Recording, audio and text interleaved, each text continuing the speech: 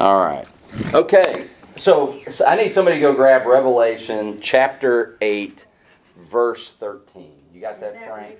Frank's got it. He got his hand up. I'm in the seat, so I might as well go and do that. All right. So fire away, Frank. As I watched, I heard an angel that was Frank, Jim. Wrong person. He started to read right when you did. You guys were synchronized. No, go ahead, Frank. I defer to you. Jim, you get down here and you're going to grab this first one when we get there. Go ahead. You got it. Okay. You're the man. As I watched, I heard an eagle that was flying in midair call out in a loud voice, "Woe, woe, woe to the inhabitants of the earth, because of the trumpet blast about to be sounded by the other three angels." Okay, now you had a word, right? What made the sound? What called it out? What's the word that you? Whoa. No, what? An eagle? An eagle, yes. All right, yours is an eagle. Yours is an angel. Yours is an angel. Anybody else? Okay, we'll get to that. All right, so eagle. I wanted to emphasize that because that's going to be an important point here shortly. But man, we're focused in on verse 13 for a reason. Remember, we've talked about Revelation, that there's changes in perspective. There's this, right? There's this going back and forth to, and kind of a recapitulation, if you will, of things that have happened, but in a different way. So we want to always remember that dynamic is at play in the book of Revelation. We don't want to forget that. So this verse is actually considered by just about everybody. It doesn't matter really whether you're a historicist, an idealist, a preterist, or a futurist. This verse signifies a transition period. This is a turning point. Okay? And so when you look at these three woes and you're looking at these seven trumpets, right, we've got this just change in language that now it's going to focus in and separate the next three from the first four. So very similar to the seven seals. So that recapitulation, right? You've got this process where in the seven seals we had the first four seals were different. There was a different focus, and then we went into a transitional scene. Well, they're warning announcements. Now, this is an interesting concept, right? That you have this entity, eagle or angel, that now is kind of interjecting here and saying, hey folks, get ready. These next trumpets, if you thought, and we're using modern terminology, right? If you thought the last four were really bad, right?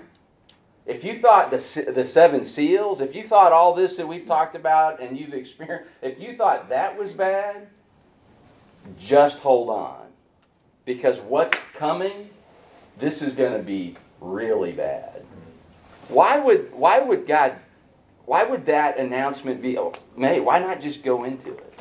I mean, it's bad enough as it is. Why not just get after it? Because he's long-suffering and waiting for repentance. Because he's long-suffering and waiting for repentance. So in these events, these warning announcements, these are just really what I've put somewhere over here. Where did I put it? In the middle. In the middle? Three woes. Oh, No, here we with go. that's Yeah, what right you're here. looking for, Yeah, that's what I'm looking for. Yeah. I even put it in purple so I could easily find it. That's bad, right? Just like I put that quilt, right where I could remember to bring it to Nolene this morning and walk right past it. So these are warning announcements. God is long-suffering. Even in the most dire circumstances and situations, God, heart, first and foremost, is to love you and to get you to recognize that, man, you are going in the wrong direction. He's a God who has said there's consequences. There's going to be, I'm not going to leave you wondering what's going to happen. I'm going to tell you beforehand, if you don't follow after me, if you don't, seek me out, if you don't fall into my ways, the truth, then this is what's going to happen to you. Therefore, you're going to be without what when you stand before the Lord? David You're said gonna be in without the excuse. Psalms that all your judgments are righteous. Amen. Yeah. And partly because he's told you, there's no question at all that there's a right way and there's a wrong way. And if you choose the right way, then there's obvious blessing that God has and that he wants to give to each and every one of us. But if you choose, and who's choosing? You are. If you choose the wrong direction, you're going to clearly understand there's consequences and they're severe and they're bad. And if you continue down that road, ultimately, you're going to face the worst of it, which is complete eternal separation from God in a real place called hell. Okay? And even in that, God says, but that is never what I want for you. Yeah. So I am going to do everything to get you to see and to turn. These warnings are important because it's not, I feel like I could be wrong. But I feel like today, people they want to see this butt kicking. The believers, they want to see the world get what's coming to them. And is that really supposed to be our heart? No. It isn't, is it? This should break our heart. This idea in seeing the world who doesn't believe in the Lord, this should drive us to want to warn them too. If God wants to warn them, if God wants to tell them, and we're supposed to be about the Father's business, and we're supposed to be about the kingdom work, we should desire and have that heart and want to warn them too. And do everything that we can to get them not to go that way.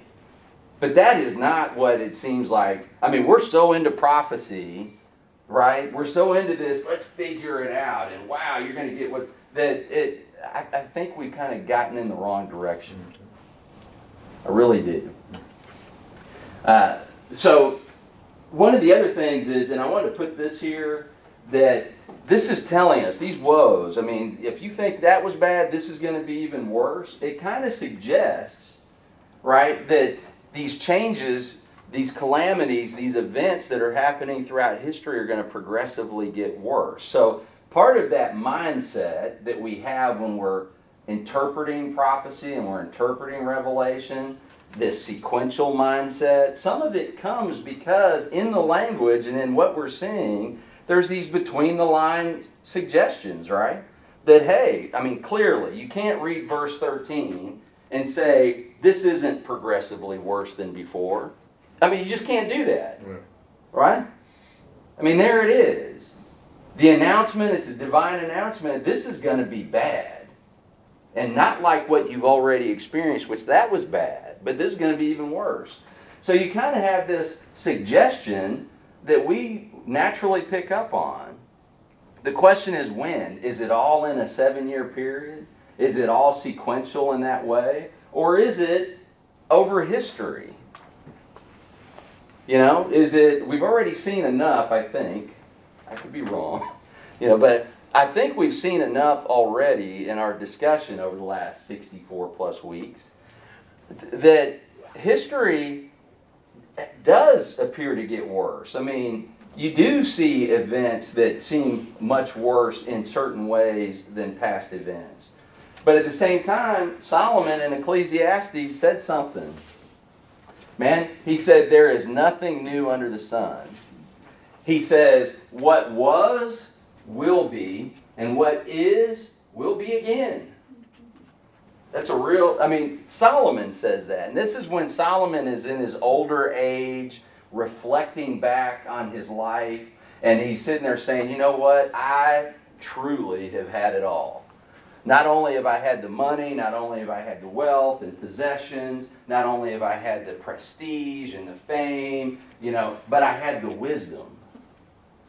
I had the wisdom from God that surpasses all other wisdom that anybody has had. I have seen things that no one else has seen. I've understood them. So I've had all of this, and I'm sitting here telling you, it's all vanity. It's all vanity. I just saw here recently, last week, I saw this picture. I shared it with, I think Heath and I were talking about it. And maybe you saw it too, but it was a picture of Steve Jobs, like a week before he died. And in that picture, I mean, he looks like he just, came out of a concentration camp, and he's standing there and somebody's helping hold him up. And you guys all know who Steve Jobs is, right? Founder of Apple, right? And he's holding him up and he says, here I am, imminent death. And as I'm reflecting on my life, he said, you know what? The things that I'm thinking about are that, a $30 watch tells the same time as a $3,000 watch. A $2,000 car is going to get me to the same place in the same amount of time as a $300,000 car. And it went on from there, but the point was vanity. All of these things that I pursued in my life, and here I am, and none of them matter. They're all insignificant. Unfortunately, I think Steve Jobs died a Buddhist, but it reflects Solomon's words. So if that's true, if there's nothing new under the sun, and things that have happened in the past are going to happen again in the future, they're going to take on a different picture. They may look different, but it's the same concept, same thing. Then all of a sudden now you got to kind of step back again and go, all right, how could all this be just in a 7-year period? Because we've already seen everything that we've talked about so far has all been, really general, right? You can point to any time in history and say these things have happened, and in significant ways, and they're happening right now. Okay? I said something, we were talking, I said, people look and they say, hey, a third of the stars are not going to give off their light in the last days. Well, we must be in them. You know why? Because of all the lights, that exist on the planet that are blocking out all the stars, that you cannot see them. Now, if I want to just jump forward and go, see, there it is, I could legitimately do that. I could legitimately say, somebody who's receiving a vision of the distant future and says a third of the lights aren't even, in the heavens are blocked, you can't even see them anymore. Well, how can we say they're not describing something that we experience every day right now? They just don't know why. Mm-hmm. Well, I can go out over the ocean and look up and see billions of stars, but I can come back here and not see one. We used to be able to sit in our driveway at our house and look up and see way more stars than I can see today sitting in my same driveway because all the lights from the neighbors. Right? And those pear trees. Yeah. Pear trees. I can't believe how they block out the light. Anyway, my point is think. We want to go to the extreme and go, it must be this. Well, there's a really benign answer to that too that exists right now, that I can take all the same things and put it in there. So we want to think about these things. But the idealists, we'll move into these positions now. They see that this is a transition. It differs from the first four. And to me, this is an interesting point that they make. Because these last three are now going to strike the ungodly directly. Human beings. Right? That's what we're going to start seeing. This judgment being put on the ungodly people on the planet directly versus everything before kind of affects all of us. Even those who love the Lord. Now, obviously, depending on what position you fall in, if you think we're here or not, but and would agree that people are getting saved. There are people who, if they weren't saved before, and if the pre-trib rapture is true and the church is gone, you still have people who are being saved through these events. Mm-hmm. And you still have, if you believe in a particular interpretation of the 144,000, right? You still have them here, and they're sealed, and they're being impacted by all the events of everything up to this point. But these next three impact the ungodly directly. So they recognize not just their environment that impacts everybody, but them directly. So this is a change. It's a turning point. The futurist sees it also as a turning point. In verse 13, and I'm trying to kind of get through this because I want to get to the eagle, and we've got all of our verses to read over here. Not this pretty. But the futurists, they look at it that this is a change now. And the turning point is because we're going from these divine announcements and judgments to demonic woes. Demons and spiritual forces are now coming in full play on the planet. Things that are things that people are going to recognize as, wow, these demons coming out of the pits and just all these different things. And they see that as the ultimate. Somebody grab Matthew chapter 25, verse 41. Do I have a taker? Got it. They see this because there's this shift that this is the ultimate excommunication. Okay? This is when, bam, it's over. If you don't love me now with these judgments, there's going to be no opportunity for you anymore. And now you're being excommunicated from the opportunity to get saved. Now it's going to come down, and you're going to begin this process of experiencing what God didn't design you for. Okay, He designed. Go ahead and read it. Who's got it? That was you, right, Lane? Yeah, I got it. Oh wait, no, you don't. I'm so Go sorry. ahead, read. Go ahead. Go ahead. I told Jim he was going to have the first one. Then I pointed over here. You're good. All right, go ahead, Lane. You read Matthew. Jim, you're going to have Deuteronomy 23, verse 49. For now. Go ahead. For now. For now. Unless I change it. All right. Corn dogs are way in. I know, man. I'm thinking about the deep fried stuff, and it's like, go ahead. Okay. Then he will say to those on his left, "Depart from me, you who are cursed, into the eternal fire prepared for the devil and his angels." Fried. Depart from me. I mean, because we know something's going to happen, right? What's he going to put on his right? Goats and sheep. Sheep will be on the right. Goats will be on the left. He's going to look at the goats and he's going to say, "Depart from me. I never knew you." I know, and goats seem so cute, but you have these demon animals on your property. What's on? Yeah. Oh yeah, Charlie will testify. Look at his hand. You don't want to see it. Right. It's a symbol, is what it is. Yeah, no, absolutely. Symbolic is what it is. Oh no, I think goats are really going. I think it's literal. He's going to take all the goats on the planet and he's going to say, "That's it." No, but But- when you're describing Satan, they show a goat's Absolutely. head in the Absolutely. pentagram. Yeah. So, So we know it's symbol. I saw Dragnet, that's what they were doing. What's that? Dragnet, that's what. No. Yeah. So he's told us, hey, I didn't prepare. Right there's a clue. God did not prepare hell for you. That's not what its main purpose was. But you've chosen. If you have made the choice not to follow after Christ, then you've made the choice on where you're going to be. And that's ultimately a place He didn't prepare for you. He prepared for Satan and his minions and the goats, right? And by the way, this imagery, we always have this imagery like Satan is the ruler of hell, right? And the demons are the ones that are going to be torturing you. That's not biblical. There's nothing biblical about that. They're all being tortured. That's right, they're all being tortured. They're not the ones who are torturing you. Well, that's evident by the demons that were in the man from, Ah.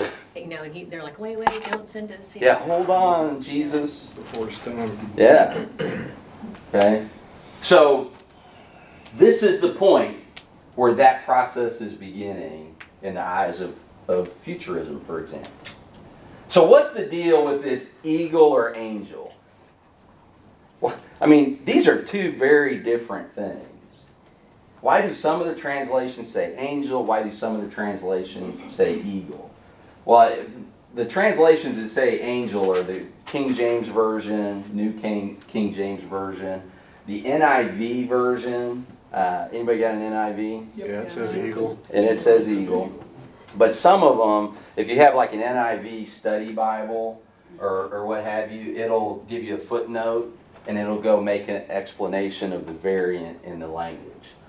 King James does not. and New King James. And I'm not pointing at people with King James saying New you're King reading the wrong James. Bible. New King James says angel. So, yeah, New King James has angel, and so does the King James Version, okay? So I'm going to read you guys, I'm going to kind of give you a reason, but I don't want you to just take my word. I'm going to use Craig Bloomberg. He's a scholar, theologian, and professor at Denver Seminary. He does a great job giving a synopsis of the scholarship and what have you across the board.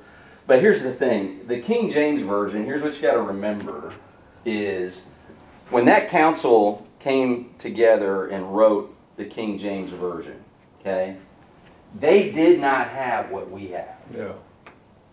You can't forget this stuff, okay? They did a wonderful job of being very, very tight in their translation to the documents that they had in their possession and that they knew about and that they were using as their main source material for the Bible. And this is a huge testimony, by the way, of just how supernaturally God has maintained His Word. I mean, it's phenomenal, okay? So, and most people don't think about this. So these arguments about I only read the King James because it's the most accurate are false, okay? And not because of any kind of bias or anything like that. It just is. It's fact. And not because it's not accurate. It is, okay? But we've already seen enough in this. I think I've pointed out enough places over the years to you guys to say, look, all the Bibles are not exactly the same. But the variations and differences are so small, none of them change any of it, okay? But they're there, and they're translation errors, they're scribal errors. You've already seen bias. That, you know, if you come from a Calvinistic point of view, you've already seen where they'll stick with they'll pick. So if I take a Greek word, or I take a Hebrew word, we'll just stick with Greek for now, and it's got 3 or 4 different word meanings that can be utilized, and I decide, hey, I'm going to pick this one down here, which is the least utilized, but it fits what I want you to be thinking about, that this scripture means, so I plop it in. It's not technically wrong, but it absolutely drives you in a certain biased direction on how you should read that scripture. I've already demonstrated and shown you guys that, right? It's there. It is what it is. Love is a good, our version of love is a good. Well, yeah, that's right. Right. So in the King James Version, they only had a handful of documents, source material, at that time that they even knew that was reliable and that they could use. That's number one. So they were going to translate the Greek word used from those particular versions. The other thing is that they didn't have the oldest and most reliable. Okay? They just had what they knew about it at the time. Since then, because, I mean, archaeology didn't exist. Nobody was out, you know, if they dug something up, it's because they happened to come across it and they kept it and sold it in the market and didn't know there was no science of archaeology. Okay, so there's much older and more reliable documents, and not just a couple, thousands. Okay, and within those thousands of documents that we've discovered and found and all of that, there are dozens and dozens that have a completely different Greek word. They're older and they're more reliable. Well, you know, you might sit and say, well, how do we know what's more reliable? Think of it like this. If I sit down, I'm having a conversation with Shane and Tammy, and we're talking. And we're writing some notes down because we're having a study, and we're using our language, and we write this word down, okay? And somebody 1,000 years from now is trying to understand. They find this correspondence or these notes from our conversation around the coffee table, okay? And they read it and see that context, they'll set it aside. Because let's see if there's anything else out there. Then all of a sudden they go, wow, Lane and Stephanie, they find about the same period of time, different area. They're having a conversation, wrote some notes, maybe a letter back and forth to a friend, talking about a very similar topic using the same word. Now I've got multiple sources from the same time period. Okay, great. Now I can start going, hey, this word in their context at that time, you know, means this that we know. But now all of a sudden, let's go, you're just a lay person. I mean, who are you, right? Well, it's like saying, I put my groceries in a sack, I put my groceries in a bag. Exactly. Or I put it in a tote. Right. because it's a different area of the That's right. states. And we, So now we start wanting to know, well, what's the main usage of the word? How would they normally use that word? So all of a sudden I get a sermon from a pastor. Now I've kind of stepped up a level. And in that sermon, he's teaching a broader group of people, and I found that document. And oh wow, he's talking about this same kind of topic. You see how it progresses? And then I can start making these determinations. But I don't stop there. Because now all of a sudden I go, wow, wait a second, I found seminary documents from that time. Now I've got a whole nother level because these are scholars or these are theologians, these are academics, and they're quoting other materials. You see how it works? And so now I've built this concept, an idea that says this is what the meaning of that word is. Okay? And oh, by the way, when I got to the academic stuff, they didn't use the same word you did. They used a different word completely. Okay? So when we say more reliable and older, we're looking for source material. And there's primary and secondary sources. You know, a document from somebody who's writing in an economic context, during that time is different from a document written by, Paul the Apostle. Okay? So there's dozens of documents and more reliable, okay, that have and that are older that have a completely different Greek word. And that word is, and I don't speak Greek, okay, so I'm going to Texify, Americanize, Chuckify. I'm going to Chuckify. Aetos, which literally means eagle. Very different Greek word from angelos, which means angel. Okay? So the older, more reliable, and more of them have a completely different word. Okay? So as you progress, the King James Version knows this. Okay? And decided they're not going to change it. And so when you get to the New King James Version, they stuck with the same original source material they had from the beginning. They know all of this and made a conscious decision for whatever reason. That it didn't matter. That it didn't matter, but it does. And that's what we'll get to. It does matter. Why would it be? But no, you're exactly right though. That it didn't matter. So the NIV translation comes out in 1978. Becomes one of the most popular translations. 42% of all Bibles sold were NIV from 1978 until newer translations, etc. Again, 1978, they didn't have all the things either, right? We're constantly discovering new stuff. So that one becomes more popular. They know, so they use the word eagle, okay? But some of theirs takes what happened in the King James and they try to harmonize. Well, it says in midair. I mean, I assume that the angel would fly too, but no, right. So they try to harmonize. In midair, in that where he says an eagle in midair, I kind of question why is, I mean, obviously he's flying. Yeah. But it says in midair. Right. Where else would he be flying? Right. Absolutely. So they try to harmonize that, and so they say an angel with the appearance like an eagle. So that's how the NIV, study Bibles and what have you, some of them will try to harmonize the two.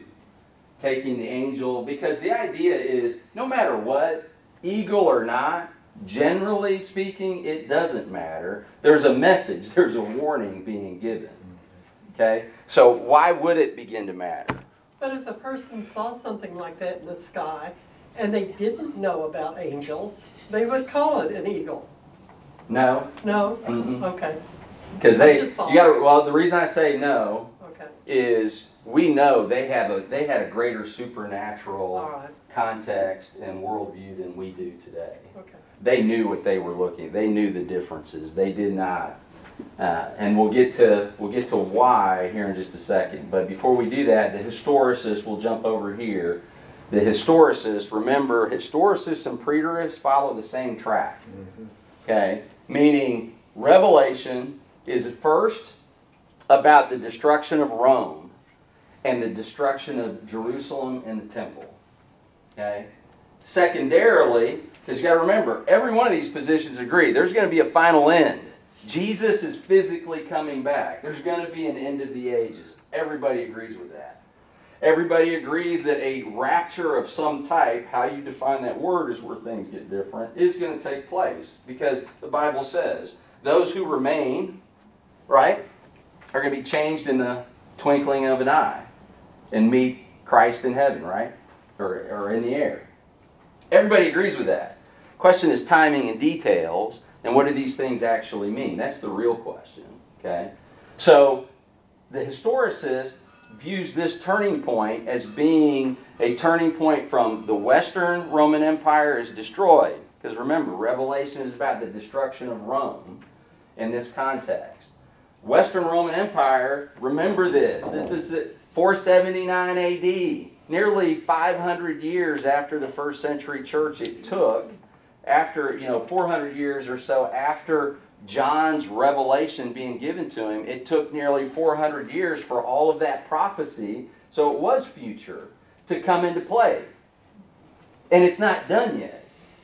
So now it switches at this point to the Eastern Roman Empire. And we know that doesn't fall completely, quote unquote, until almost the 1400s. So nearly 1,000 years at this point, still yet future from when John has his revelation. That's amazing stuff.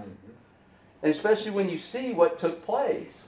So they look at the woes as a turning point at that time. The other thing they look at is it's a woe because of the duration. We talked about time. You're talking about 1,400 years duration from the time John receives his revelation till it's all fulfilled. And so this woe this isn't something that happens overnight. This doesn't happen in a year or 2 years or 3.5 years. It happens over a very long period of time, and during that, it's intense. You got all this calamity and destruction and things that are going on for a very long period of time. So that's how they see it. And then after that, the prophecy turns back. So Revelation turns back to Western Rome, to the papacy, to the Catholic Church.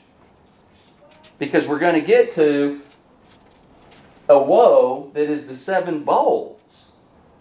And we're going to see some descriptions that, man, that sounds an awful lot like the Catholic Church. Okay? So, the historicist says the first woe is the invasion or the conquest of the Saracens. Remember, it's the Eastern Empire, of the southern and southeastern regions of the Eastern Empire. The second woe is the Turkish conquest that follows. There's amazing things in this, guys, that happen. So the Turkish conquest of the remaining 1/3 of the Eastern Roman Empire, and then the third woe is when the 7 bowls show up, and they're poured out on the Roman Church, and we'll look at historical things there, but they say culminates in the French Revolution. Now here's one of the weaknesses, in my opinion, of historicism. What happens when we get to today?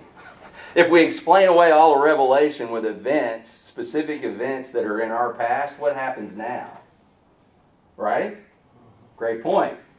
Well, that's where the historicist says we're in the church age. So we do reach a point where the church is moving forward. Now, that to me is a weakness. Okay? The preterist, and this is where we're going to get in here, the woes are specific to the destruction of Jerusalem and the temple. Okay? With the first woe being the sedition that takes place among the Jews when they're inside. They start infighting. Okay? And we've read a little bit of Josephus. The second woe is the siege, the sacking, and the final taking of the city itself by the Romans.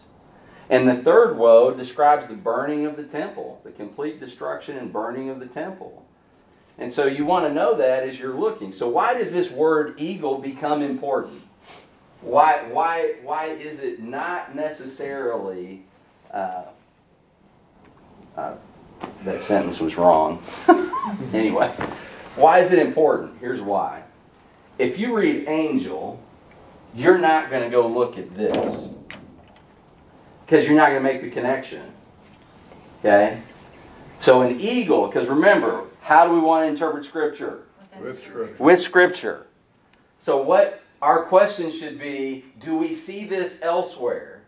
Is this symbolism told? Do we know what it is from what Scripture previously teaches us? That should always be our first question. The answer is yes, we do actually. So we'll read a few of these. The eagle is very dominant symbolism and used in prophecy of the destruction of Israel and destruction that will come on them in the Old Testament. So, Jim, Deuteronomy 23 verse 49. I need someone to grab Jeremiah chapter 4 verse 13. Anybody? You got that? Darren, somebody grab Lamentations chapter 4 verse 19. We'll just do the first three of each of these. 49? There's not a 49. There's not a 49. What did I write down? Come on, man, work with me here. I didn't know there was a 28. What Bible you reading? Oh, no, 28. No, see, I've got a fingerprint on there. It's 2849. 48, Yeah, We can do that. I'm reading this new one that just came out. It's got the latest stuff in it. You got 2849? Yeah, I've got I'm that. sorry. No problem. All right.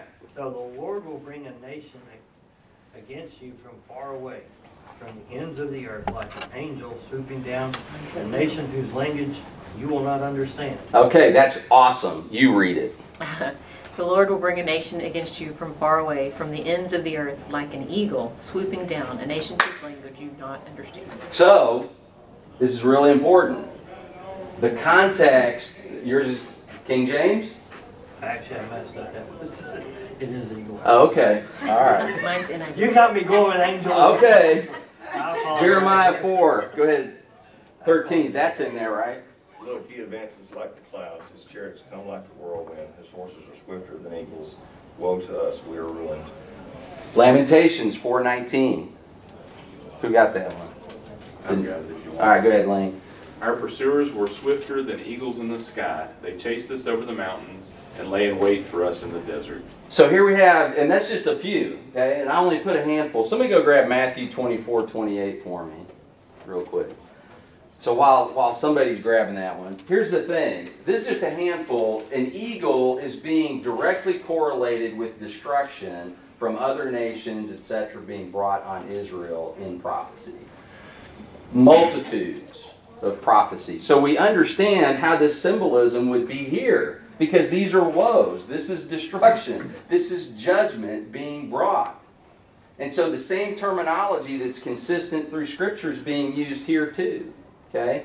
It also, who's got Matthew 24:28? Go ahead, Stephanie. Wherever there is a carcass, there the vultures will gather.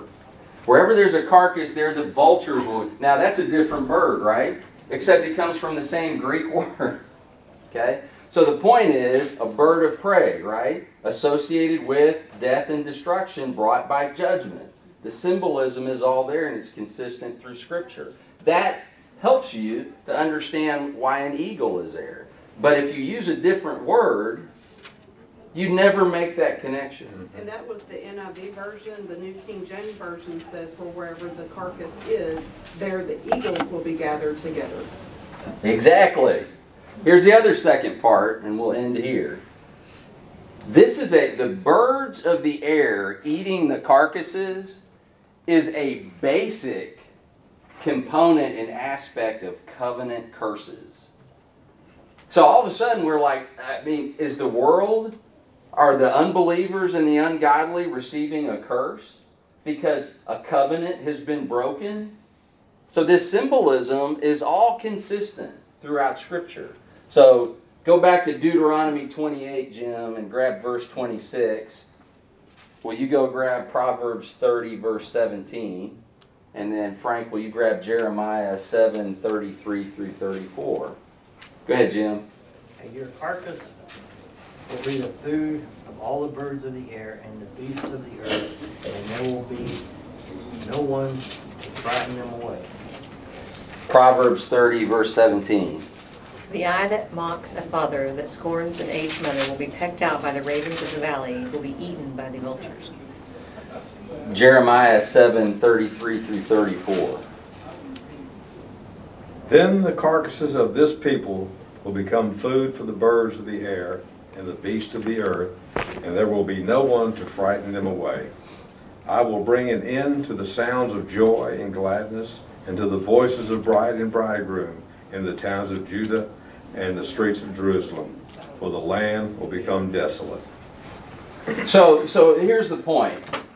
Overall, the message isn't different. It's a warning that's brought divinely. So in that sense, angel, eagle works. It doesn't change, though, that that's not the word. The word's eagle. And if we have the right word, then we can make some further connections that help wrap up the scene and give us a fuller understanding that this is about judgment. Even though we understand that, we see more clearly the consistency of that from the Old Testament all the way through to the New, and that's important. Especially when we're defending that word's the truth. Right? That word is the truth. Lord, we just thank you for who you are. We just praise you that we're able to just come together and dig into your word and learn new things together and just be guided by your Holy Spirit. And I pray, Father God, that you minister to each of us right where we are, and that we grab a hold of, Lord God, just your word and your Holy Spirit as we walk through it. Lord, we thank you for today. We just ask that you be lifted up and glorified. In Jesus' name, amen. Amen.